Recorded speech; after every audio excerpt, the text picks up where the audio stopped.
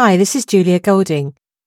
Are you looking for a way to find a gentle beginning to your life as a fantasy writer? Or maybe you're just wanting to brush up your existing skills, but you don't have time to come to a class. Well, we've devised for you the perfect beginner's course. You can find it on our website. The course is full of exciting chapters for you to take at your own pace, starting with packing your bag and setting out on an adventure. And over the course of the lessons, you'll learn to find a hero, gather allies, and get under your belt all the basic skills you'll need to write yourself your fantasy story. So why not have a look at this today and see if it suits you? And I look forward to meeting you in our chat room, which comes along with the course. So what are you waiting for? Time to pack your bag and get writing.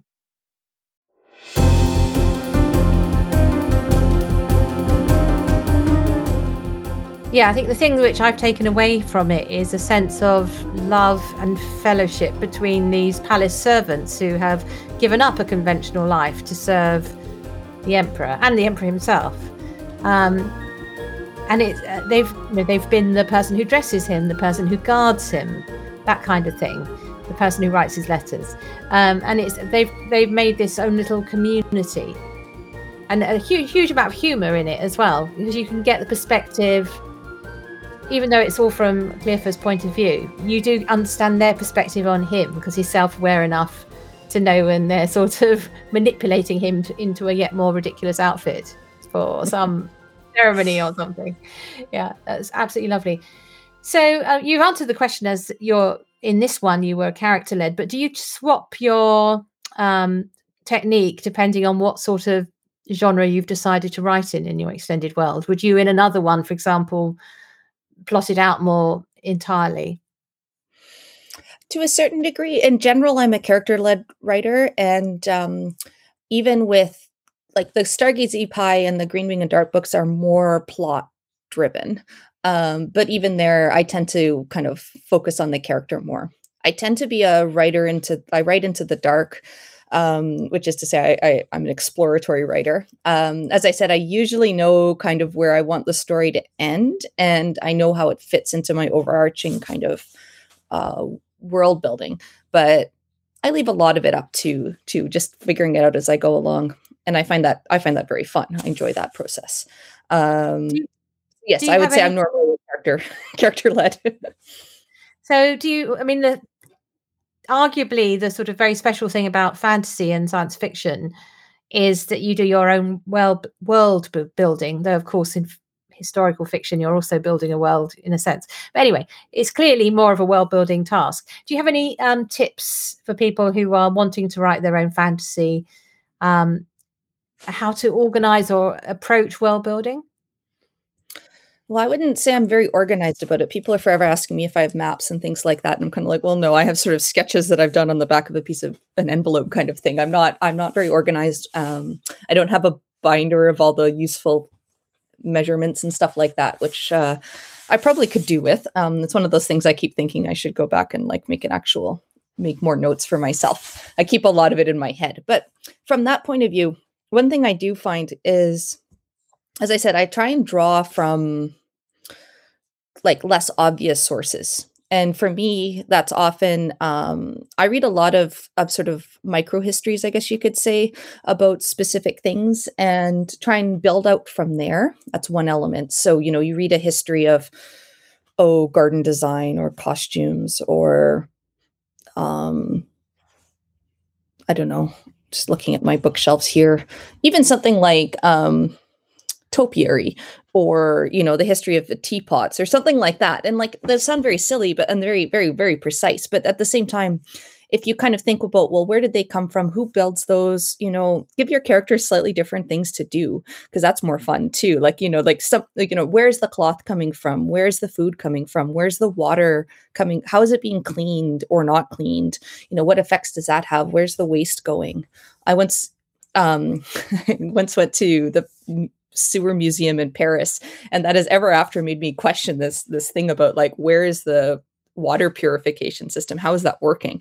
That could be working by magic, that's how it's working on Zenith, and In other places, it's not. You know, it's much more traditional, like you know, um, sort of refuse and rubbish, but that matters. So that's one element I do. And the other part that I find is if I've made a mistake or something that seemed like, you know, if you're like, oh, in that book I said this, and then in this book I said the other thing, and those seem to directly contradict each other. And, you know, if it's a work in progress, the logical thing is to fix the one that's a work in progress. But I often find that if you stop and say to yourself, no, wait a moment, how can those both be true? You know, what can I do to make those both work? Is that because person A misunderstood it, or person B understands it better, or there's something bigger that those are both kind of elements of, or, you know, like that kind of thing? I find that adds a real depth and nuance to the world, because like if I'm one of those people that I find if I do like um too much like front of brain world building, it becomes a little too smooth. And there's not like a lot of the nooks and crannies in it for me. Whereas I find if you do kind of the back end world building as you go and try and let it grow out logically out of kind of something unusual, that it becomes much richer. So for me, that's something I enjoy. And I try really hard to visualize places. I'm not always great at that. I'm better with gardens. That's a kind of a hobby of mine, is gardening. And so I really think about the like ecology of a place and what that might feel like, and look up that kind of stuff. So I guess for world building, if you make a mistake, it can be an opportunity to make it much richer. Yeah. Oh, that's really interesting. I haven't heard anyone say it like that, actually. So how was your journey to publishing? What route have you taken? Well, I decided I was going to do kind of the indie publishing side, largely because I wanted to write these interconnected stories, and I wanted to be in control of what I was writing and when. And when I kind of really became serious about writing was when it was just after the kind of first flush of that, in the kind of, you know, 2012 was really when it kind of started to really pick up. And I had a friend who was much more aware of how self-publishing and indie publishing was going. And we'd spent a lot of time talking about it at that point. And I thought to myself, because I wasn't writing conventional stories, because I like these ones that are like around the corners of the epic quest and things like that, that I thought, you know, that's really something I want to do. I don't want somebody to tell me that that's not like going to sell because it's not a conventional story, you know, and which is a real concern, because of course there are businesses and they're trying to make money back as well. Whereas if I was willing to do it myself, I could, you know, if I have something that nobody likes because it's a very strange book, then that's okay. That's mine. So for me, it was that. And I've just spent, you know, I probably spent the last 6 or 7 years working on building up my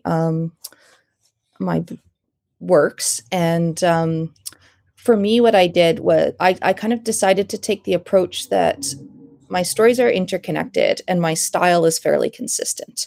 My voice, my authorial voice is fairly consistent across my books, even when they're in somewhat different genres. And I thought to myself, you know, if somebody likes one of my books, they're largely going to like most of them or all of them. They're going to go and read the other ones. And so my general plan was basically to just keep writing them until I got to some sort of, hopefully, level where there were enough readers coming in that people would be, you know, enjoying finding the others. And that's worked. I am going full-time writing this week. So I'm pretty pleased with that. Thank you. So I basically just worked with that. So how do you manage with the editing and all that kind of stuff? Have you got a team of beta readers behind you? You know, I'm a one reader kind of person. I like standing. I do have a couple people that other author friends particularly, and we kind of trade reading and talking about plots and kind of craft level things. And then I have somebody to do kind of copy editing of some form once we get to that point. I do the layout and the cover design myself. So I've been working on that. And that's something I may well outsource in future, but I enjoy it. And I enjoy the kind of that process of it too. So, so for me, so that's how I do it basically. So what next for you? Are you remaining in your extensive world? Where are you going? I am You remaining said in you're my writing extended another world. boat somewhere else. Well, actually, I've been working on a sequel to The Hands of the Emperor for the last couple of years, and I'm kind of moving to focusing on that over the summer. So I'm hoping that will be out in probably late October, early November is the goal with that one. It's going to be another big honking book, so I'm not giving an exact date until it's a little closer to completion. It's more than halfway done right now, but you never know the kind of the final throws. Every once in a while, you write something and you realize the story's gone way off to a different direction that's much better, and you have to throw out a whole bunch of it in order to make that work. So that could still happen. And so I'm working on that. The book I just had come out last week is called The Redoubtable Pally of Ramapool, which is kind of the second in a new series about the Red Company. And so I'll be working on that, and there should be another Green Wing and Dart later this year or beginning of next year as well. So keep on going with those ones. The Green Wing and Dart series is at 6, and I think there'll probably be 12 by the time that one's done. So just sort of poke along with those.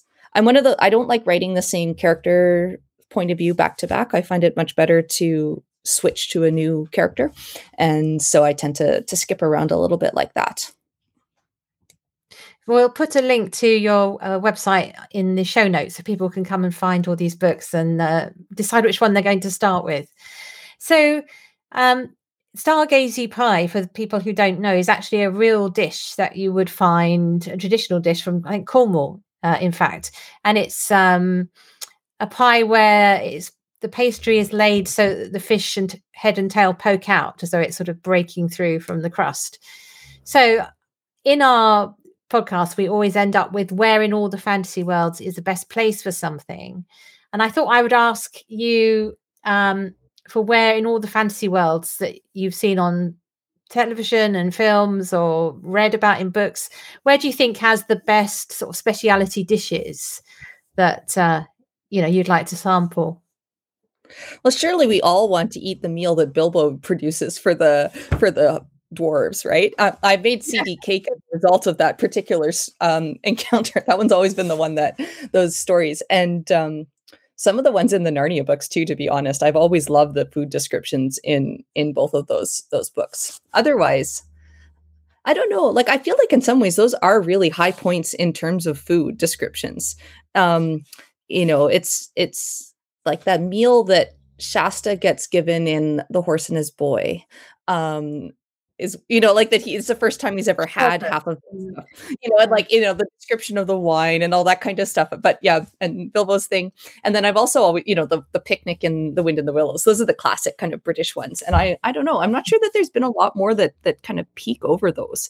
But I was reflecting on this not long ago and thinking that I really needed to up my food descriptions, something, kind of work on that a little bit more, really have some sort of great feasts that are but not necessarily like spectacular banquets, but just really delightful dishes. Yeah, and it can be used for comic effect as well.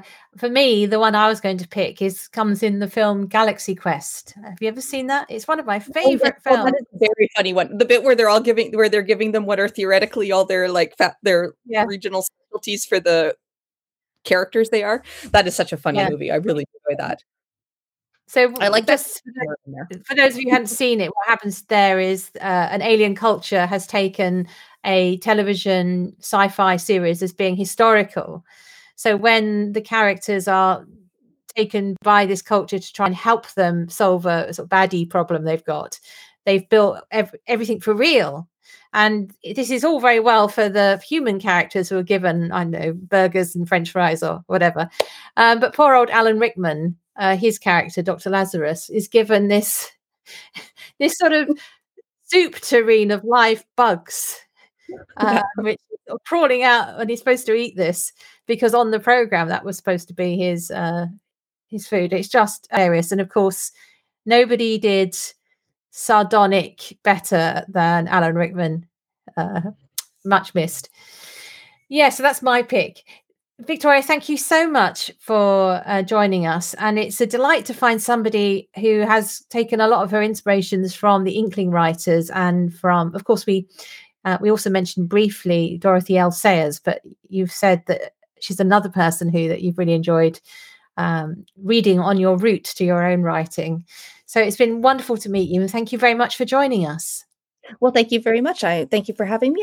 I'm delighted you enjoyed The Hands of the Emperor, and I hope a few of your readers do as well. And yeah, the Inklings have been a huge part of my formation as a writer, and in many ways, I kind of keep reflecting back on them.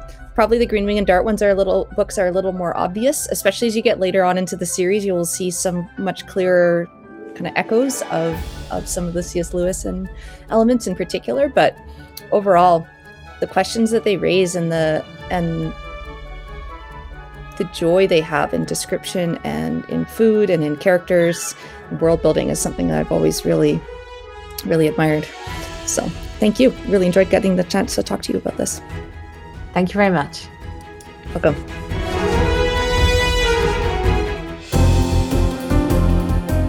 Thanks for listening to Mythmakers Podcast, brought to you by the Oxford Centre for Fantasy.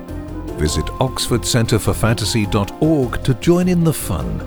Find out about our online courses, in-person stays in Oxford, plus visit our shop for great gifts.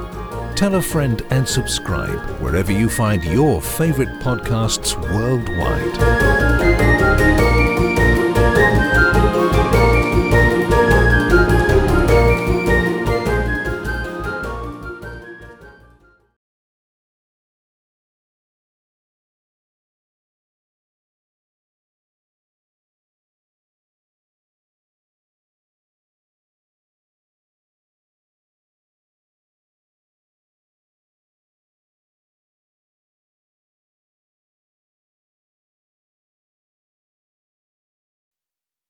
Hi, this is Julia Golding. Are you looking for a way to find a gentle beginning to your life as a fantasy writer? Or maybe you're just wanting to brush up your existing skills, but you don't have time to come to a class. Well, we've devised for you the perfect beginner's course. You can find it on our website. The course is full of exciting chapters for you to take at your own pace, starting with packing your bag and setting out on an adventure. And over the course of the lessons, you'll learn to find a hero, gather allies, and get under your belt all the basic skills you'll need to write yourself your fantasy story. So why not have a look at this today and see if it suits you? And I look forward to meeting you in our chat room, which comes along with the course.